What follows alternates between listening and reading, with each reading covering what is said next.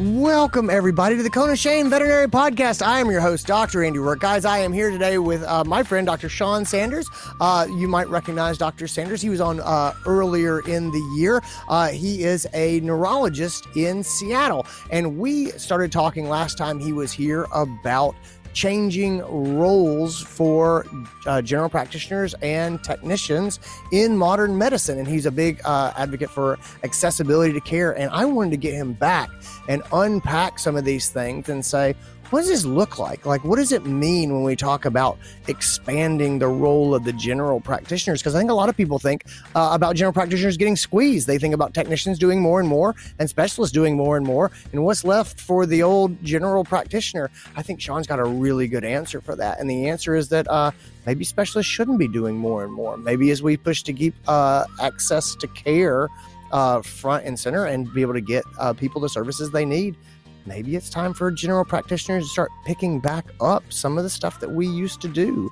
And what are the barriers to that? We talk about that a little bit. What are the benefits to that? We talk about it. We talk about it from a financial standpoint. We talk about it from a career enjoyment standpoint. We talk about it from a pet health care standpoint. It is a really fun, really good conversation. This fits right into my recent thing of trying to get my head around what vet medicine is going to look like in the next 5 to 10 years. Man, I like Sean's vision. I think it's pretty good. I think we should really think about going in that direction. And so anyway, guys, I hope you'll enjoy this. This is a big make you think episode. Let's get into it. This is your show. We're glad you're here. We want to help you in your veterinary career. Welcome to the Cone of Shame with Dr. Andy Roark. Welcome to the podcast, Dr. Sean Sanders. How are you? I'm good. How are you doing today? Man, I'm doing great. I am really happy to have you back on the podcast. I really enjoyed the first time that we got to talk. I left with a lot of ideas and a lot of questions, and we just flat ran out of time last time you were here. And so I thought, well, I'm going to get Sean back. We're going to talk some more. So yeah, thanks for making time. Well, I'm glad you asked me to come back. Yeah. Oh, my pleasure. So for those who don't know you, you are a veterinary neurologist in Seattle, and you do a number of things. You have a PhD in neuroscience, and you're a teacher, and you're traveling to Germany a couple of days to do some lecturing there as well. You also work in some telemedicine stuff. You have a lot of really interesting, you have a lot of things going on, is what I would say. So yeah, well, I had this, getting back into sort of the conversation I wanted to pick back up with you was really kind of about the future, the next 5 to 10 years of vet medicine for practitioners in the trenches and kind of what it looks like. And the reason I wanted to talk to you about that, I've just been thinking a lot about this. And I just had an article that came out at the time that we're recording this. And I wrote about standing back and looking at the profession. And I really see this tectonic shift going on where we have a customer-driven world in a way that we haven't in the past. And so I'm looking around and I'm seeing things like Chewy coming into the space, and they dominate in customer service, and pet owners like their home delivery and they like working with them, and we're having telemedicine come up and pet owners are getting used to these services, and we're having a problem with a shortage of veterinarians and getting people in to get the care that they want. And I don't think pet owners are handling that very well. My take on this really is, if you have demand from pet owners and you have people who want to provide the services, our culture, our society, America in general, or in specific, I guess, is really set up to facilitate capitalism, which is if somebody wants it and somebody else wants to provide it, for the most part, our society is set up to make those things happen. And I look at our profession, and we're feeling a lot of change sort of being thrust upon us. Like I said, telemedicine is really changing things. We've got talk about mid-level practitioners, things like that, utilizing technicians in a new and interesting way. All of these sorts of things that are meant to just make care more accessible, more convenient, and pet owners are kind of clamoring for them. And so I'm looking at that. I call that tectonic, because I think that the ground is changing, and I don't know that we're going to be able to hold these sorts of changes back. I think that ultimately pet owners know what they want, and they're being offered a lot of things, and they're going to push our profession in the way that is convenient for them. And I think our two options are try to dig in our heels, and I think we're going to get crushed, or to look at the landscape, say this is where things are going. Let's reposition ourselves so that we can prosper in the new world that's coming. So let me just stop there. And so say I sort of threw a lot at you. What do you think when I say that? Does that kind of match up with the general industry trends that you're seeing and the way you see our profession being affected? Yeah, I completely agree. I think, looking back at veterinary medicine, or we could say medicine in general, it's always been a bit of that kind of a patriarchal type of system where the doctor tells you what to do and you do it. Gone are the days of James Herriot where he would tell you it's time to put Orbles back to sleep because I've got a broken tooth, and so you would be like, what? I don't have any say in this. And we're getting into a time where veterinarians and clients have more of a symbiotic relationship. It's more of a shared communication. And so, as you mentioned, we've got this market-driven economy where the clients are starting to shop around, and not only are they shopping around for products, but they're shopping around for accessibility and cost. And we know that there are inflection points with everything, and we see it in technology, and we are seeing it, I believe, in veterinary medicine right now. I think we're at a kind of a revolution right now where the practice of veterinary medicine is changing. I went through one back in the late 90s when specialty medicine kind of came on the field, so to speak, where it moved from primarily focused in the universities to focused into the large urban areas. And now it's just spread out and grown and grown and grown. So I agree with you completely that we need to look at the profession. We need to stand back and look at the profession, and we need to decide what is this going to look like in 5 or 10 years. And we can be the drivers of that innovation. Always when you talk about change, that scares people. It's natural for us to be scared about change. But if we look back and we look at things that have changed in our lives, just, the digital camera, the personal computer, the taxi cab, all of these things have changed in a way that we can't imagine going back to the way it used to be.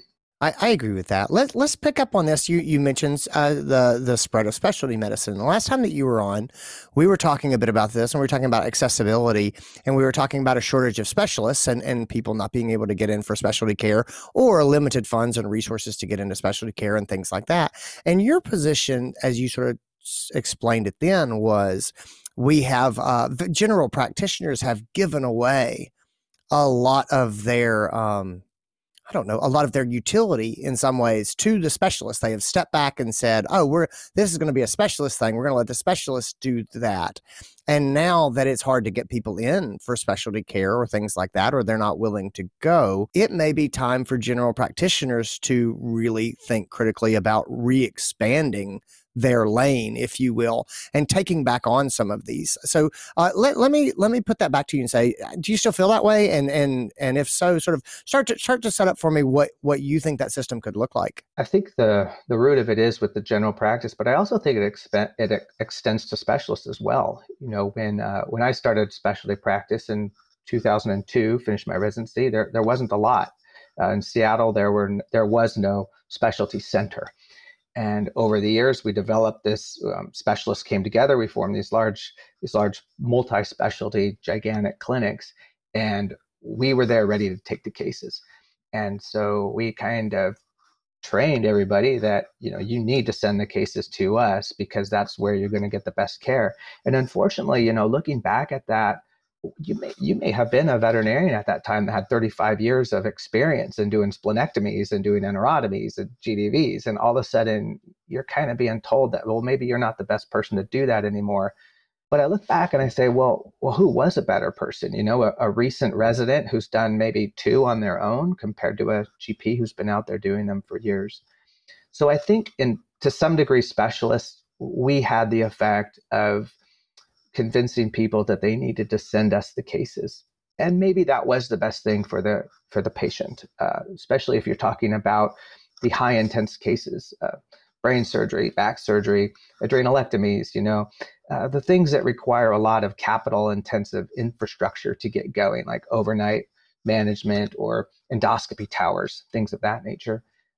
But in doing that, I think what we did was we were so welcoming to all of these cases. And I won't speak for every specialist because I'll get hammered if I do that, but I think I can speak for neurologists. One thing that I commonly saw in practice was a big time suck for me was just chronic management of seizure cases. And there is no reason why these can't be managed in general practice. It just requires a patient and some basic drugs and knowledge. But what we found was that when I started my practice of specialty medicine, I kind of opened the doors and I continually said, yes, yes, yes, yes, send me every case. And so that's what people got used to. And so by doing that, I think that one of the things that happened was general practitioners probably got the impression, and it was a real one, that you shouldn't be doing these cases. You need to send the seizure case to the neurologist because they're the one best equipped to handle that patient. And there might have been some general practitioners out there. I'd like to hear from them that actually enjoyed treating seizures chronically. I know it's not a fun thing for everyone, but I think in doing that, we kind of took away that self-reliance that people naturally develop on themselves, or that problem-solving ability that they have to take care of their patients. And over the years, that worked great. But as specialty clinics expanded, we started to take away cases from the general practitioner. We started to take cases away from the universities. And so as that university caseload went down, you saw the training opportunities for residents and people who were going to go into general practice kind of got lower and lower. And it's almost like those cases were being sequestered in the specialty hospitals. So I think over time, what happened was people just got in the natural mode of, well, that's how human medicine went. You sent the case to the specialist and it got taken care of. And if something went south, then it wasn't your problem. And so that's kind of great. Unfortunately, what's happened now is that we're at a point where specialty hospitals, large clinics are starting to shut down because they don't have enough staff. Costs are still going up in order to maintain a margin that the owners of the practices need. And so that's creating barriers to care. And those barriers of care might be accessibility from time, like I can't get that patient in for 6 weeks, or it might be a barrier to entry due to cost because it's just not affordable for people to do things anymore. And so I believe that general practitioners and specialists need to start looking at what they actually do in practice and focus their energies on the things that drive their passion and that they are truly equipped to do. So for me personally, I really enjoy surgery. So my time is best spent in the surgery suite doing a 2 or 3 hour surgery, as opposed to in an exam room explaining somebody, why we monitor drugs for seizure management. I do it, but there might be others who enjoy that more and they don't like surgery. So I can use that as an example to say, well, how can I focus my practice on what drives me?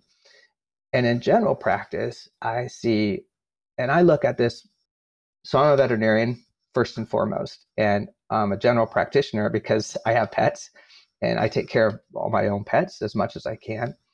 But when I run into a case where I need to get my pet in to see a specialist and I can't, and it's happened to me, and I'm waiting 6 to 8 weeks to see an oncologist or an internist, and I'm watching my pet decline. How do I solve that problem? Well, I reach above me and I grab a book. I start looking at the color pictures first, and then I start reading second, and I figure it out on my own. There is no reason we can't do that for all our own patients. Of course, there are things that you can and can't do, right? I'm not going to be buying a scope tower in my house and doing my own scopes, but I could certainly do, if I need a aspirate and look at a slide of my own dog, or for that matter, I could probably do a splenectomy if I needed to. So I feel like if you're a specialist or a general practitioner, that if there's something that's a time suck in your day that's taking you away from what you really want to do, then you should try to figure out what that is and take it off your plate.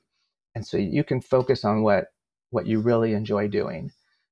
I feel if you're finding that your patients are not able to get the care they need because one, they can't afford it or they can't get in to see that specialist, maybe there are some things that you can do that used to be within the general purview of a practitioner, like those elective type of surgeries. By doing that, you will get better care or better access to care for the patient, probably more affordably. And then it will also allow the specialist, if they want, to focus on the things that drive their practice. Keep the neurologists in doing brain surgery if that's what they enjoy. Allow the surgeons to do adrenalectomies if that's what they enjoy. Allow the internists to do the scopes, etc. That's the perspective I'm coming from. Yeah, no, I really like that. I really particularly like your self-driven approach to this, because you're right. It's to say, I always say, well, what should we do about education and these things? And the truth is, if I wanted to, it's been a while since I've done an enterotomy. I just don't have I practice regularly, but not enough to be doing, surgical rechecks and things like that. And I sort of stepped away from surgery a couple of years ago. And, but if I do think about sometimes, what if I wanted to pick this back up?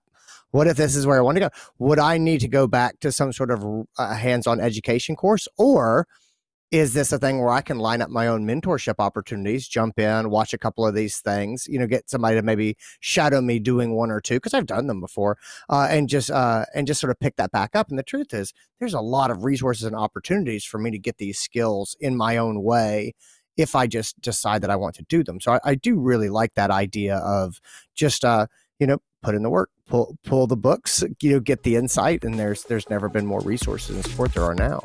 If you dream of doing team training with your team, getting your people together, getting them on the same page, talking about how you guys work together in your practice, I'd love to help you. You can check out drandyroark.com and check out the store. I have 2 different team training courses. These are courses for teams to do together to get on the same page and to talk about how you do things. I have my Angry Clients course, and I have my Exam Room Toolkit course, and they are both available and there. Check them out. All right, guys, let's get back into this episode. Can you expand this idea out to support staff for me? Because I know this is something you and I have talked about before as well. So I love this idea. I love the general concept of where you're going. And to me, it's just the obvious ripples out from this is that the thesis, the idea of, you should figure out where your time is best spent and spend your time there. Well, why wouldn't that ripple out to the front desk and to my technicians and things like that? So can you sort of color in those lines a little bit for me? How do you see this if we lean into kind of the idea that you're putting forward, which I really like a lot, how does that ripple out to the support staff? What does their path look like?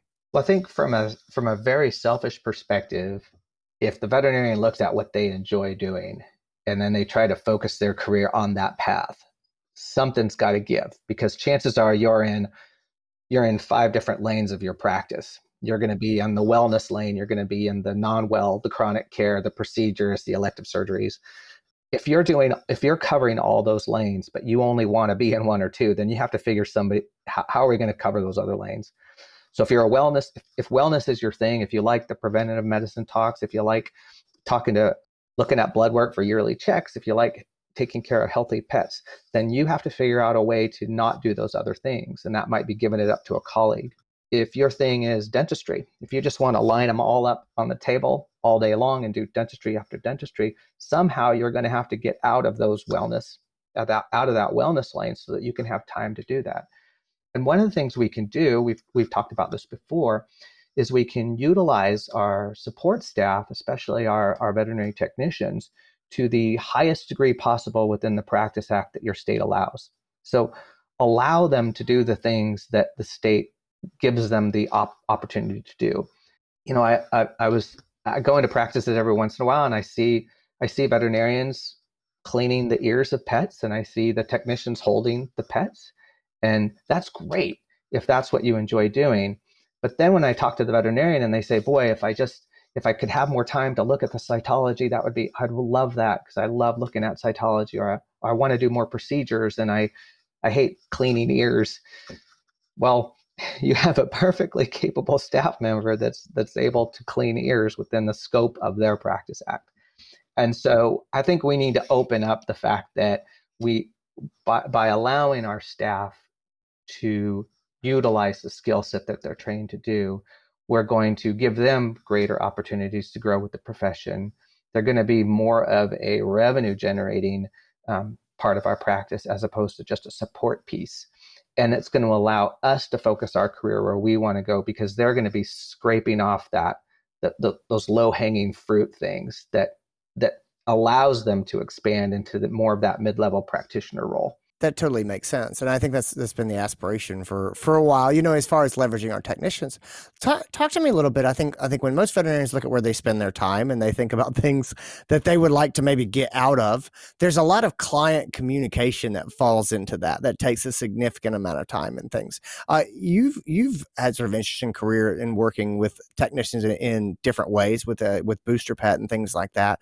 Talk to me a little bit about how you can see support staff moving into the client-facing and client communication space. Do you feel like there are significant opportunities there for us to sort of change up how we're practicing and engaging? And if so, sort of what do those opportunities kind of look like? Anyone, whether it's a veterinarian or a staff or LVT or a VA, we all have inherent strengths and weaknesses, and some of those might be communication, some of those might not be. So first of all, you have to define, do you enjoy being that communicator? I absolutely loved spending 3 hours with a client talking about seizures, drawing on my whiteboard, making them understand it. I love the connection that I got when they understand something. But that's not the best use of my time. And I would get drawn into it. My staff would be tapping me on the shoulder and saying, "Hey, we got to get you over here to do this. Stop talking." So first of all, it's identifying the people that in your practice that love doing that. Second of all, it's just a matter of repetition. So giving the same talk over and over again, albeit there are going to be some nuances, but giving the same talk over and over again about seizures is something that pretty much anybody can do. Or it could be flea control or parasite prevention. It could be just wellness in general. Those are things that I've seen in our practice work very well at the technician and the VA level. That allows the veterinarian to get to that next case while that technician is talking to the owner and educating them about, this is why we're testing for this disease, or this is why we're using this preventative, and this is what you need to know, and this is when your pet needs to be vaccinated. These are topics that are happening so routinely on a day-to-day basis that people get excited about them. Staff love to talk about wellness. They love to have that client interaction. And I think it allows them to expand their opportunities of growth within the veterinary space to be more than just a go get me this type of person, or a hold this, or a clean that type of person. It allows them to be our colleagues basically in healthcare. And I utilized my nurses to the maximum ability that I could in my practice. It wasn't me talking to the client about what to do with the next level of seizure medication increase. It was my nurses talking to the client, and then they would come to me and say, "Hey, so and so is doing this. It's already on phenobarbital. What do you want to do?" And I would say, "What do you want to do?" And they say, "Well, we're going to just increase it by 25%. Check levels in 2 weeks." I'd say, "Yep, let's do that." That's the kind of, you still have to be responsible for the case. Sure. But I 100% believe that we can support our coworkers to give them learning opportunities within veterinary medicine so that they can grow, and more importantly, so they can stay in the practice of veterinary medicine and not leave for something or some other industry where they may feel more valued. Yeah, that totally makes sense. I love that approach to the old, what do you want to do? I had a case earlier today. We had a possible parvo dog coming in, and my technician was like, "Well, what do you want to do with it?" And I said, what do you want to do with it?" And I was like, "Oh, I was going to have him stay in the car, and I was going to go to a fecal sample and we'll do a parvo test." And I was like, "You know what? That sounds like a great plan, man. Let's do that." And it's just, it's one less decision I have to make. And the other thing is it's coaching, right? And you're just growing better and better people. So What when you start to think about this and sort of where it's all going, are there things, what are you most excited about when you look ahead and you go, oh man, I would love to see this happen in the next 5 to 10 years. This is what, if we as a vet profession could get our ducks in a row, this is where I would like to see us go. Is there anything like that that inspires you? I think the thing that gives me the most hope is just the idea of access to care, by that I mean timely access to care, and I also mean affordability of care.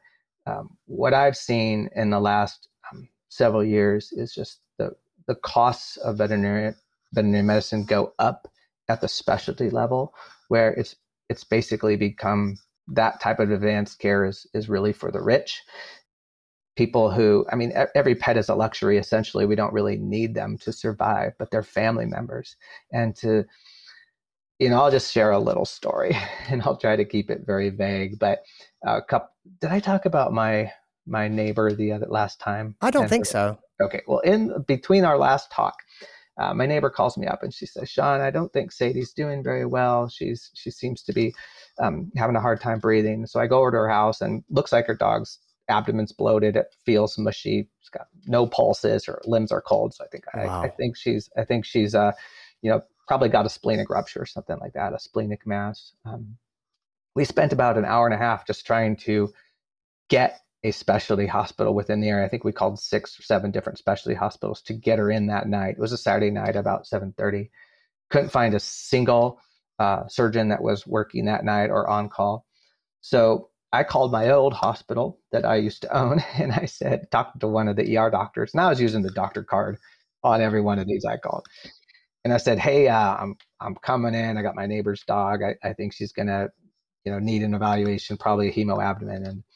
And he was like, "Well, we don't have a surgeon on call tonight." And I said, "Well, I did one in vet school, so she's either gonna die on my hands, or she's gonna die in the ER." So we ended up taking her there, and thankfully, the criticalist at the practice was just finishing up on a foreign body in a cat. So the criticalist was doing surgery because the surgeon was out. And they did a fast scan on the dog, and they decided, yeah, she's got a splenic mass and she's bleeding into the mass. So they decided, we're going to give her a transfusion, keep her overnight. So the first thing I learned that night was that, what if that criticalist had not been there? What was I prepared to do a splenectomy in that dog? I probably would have done it. I'm pretty sure she would have been okay. But yeah, it had been 25 years since I did one of those, and it was a junior surgery, so it was a while ago. And that dog wasn't recovered, so I don't know. Yeah. If it would have gone so well, but it would have been better than the dog just kind of crumping out. Sure, wasting away. Yeah. Right. The second thing that shocked me was and I won't give any specifics, but it was the estimate for the surgery, which was, it blew me away, and it's hard to shock me, but it was probably 5 or 6 times more expensive than a surgeon friend of mine down in Orange County would have charged. And so there was this insanely huge disparity between what a person could afford to pay and what it actually costs to do. And I'm not talking about, slightly off. I'm talking like orders of magnitude higher. And these people could have done, they were able to do the surgery, and the dog did have the surgery the next day with the criticalist. But I think about how many animals don't get that access to care just because the cost. And if we can take some of those really high cost procedures and put them back into the hands of the general practitioners, and I'm talking guardrails here. I'm not talking like, adrenalectomies or anything. I'm talking like, elective surgeries, enucleations, GDVs, things like that. Things that when I was preparing to go into vet school, the vets that I worked with were doing all of these things in their practice, and they were doing them because they had no choice. They liked doing it. Plus, there were no specialty centers at that time where I lived, so they either got sent to the university or they got handled in house. So I think what gives me the most excitement is that if a veterinarian can expand their practice by doing things that they're passionate about, and be able to do those at a cost point that's going to save the client a ton of money, but still make the veterinarian a ton of money, then I think that supports the industry as a whole. It will raise up our standing back in the communities as the person who can solve problems for people. That idea of self-reliancy and problem solving, I think I love the idea that we can learn to do that again. Dude, that's awesome. I love that vision. Sean, thanks so much for being here. Where can people find you online? I'm somewhat dark. I'm only on LinkedIn. And as I mentioned before, I think at that time I had 34 connections. I might have 39 now. So, oh, that's good. Well, I'm glad to see the first appearance on the podcast really moved the needle for you. Yeah, get in line. Right? Yeah, exactly right. Awesome. Thanks so much for being here. Guys, thanks for tuning in. Take care of yourselves. Thanks a lot. And that's it, guys. That's what I got for you. I hope you enjoyed it. I hope you got something out of it. Thanks to Sean for being on. I left this conversation just fired up about, this makes some sense. I like this. I like the idea of being a problem solver. I like the idea of GPs picking back up the scalpel or picking up the tools that they might have referred away and let other people use in the past. I think that it allows technicians to grow in their roles and to take a lot of stuff off of our plates and to earn a living wage for themselves and provide pet owners with quicker access to care. And it still keeps us with full schedules doing work that matters. And I really love what Sean was saying about it puts us back as being seen as people who step in and fix things. And that's what I've always wanted to be. So anyway, guys, I hope you enjoyed it as much as I did. Take care of yourselves, everybody. Be well. I'll talk to you later on.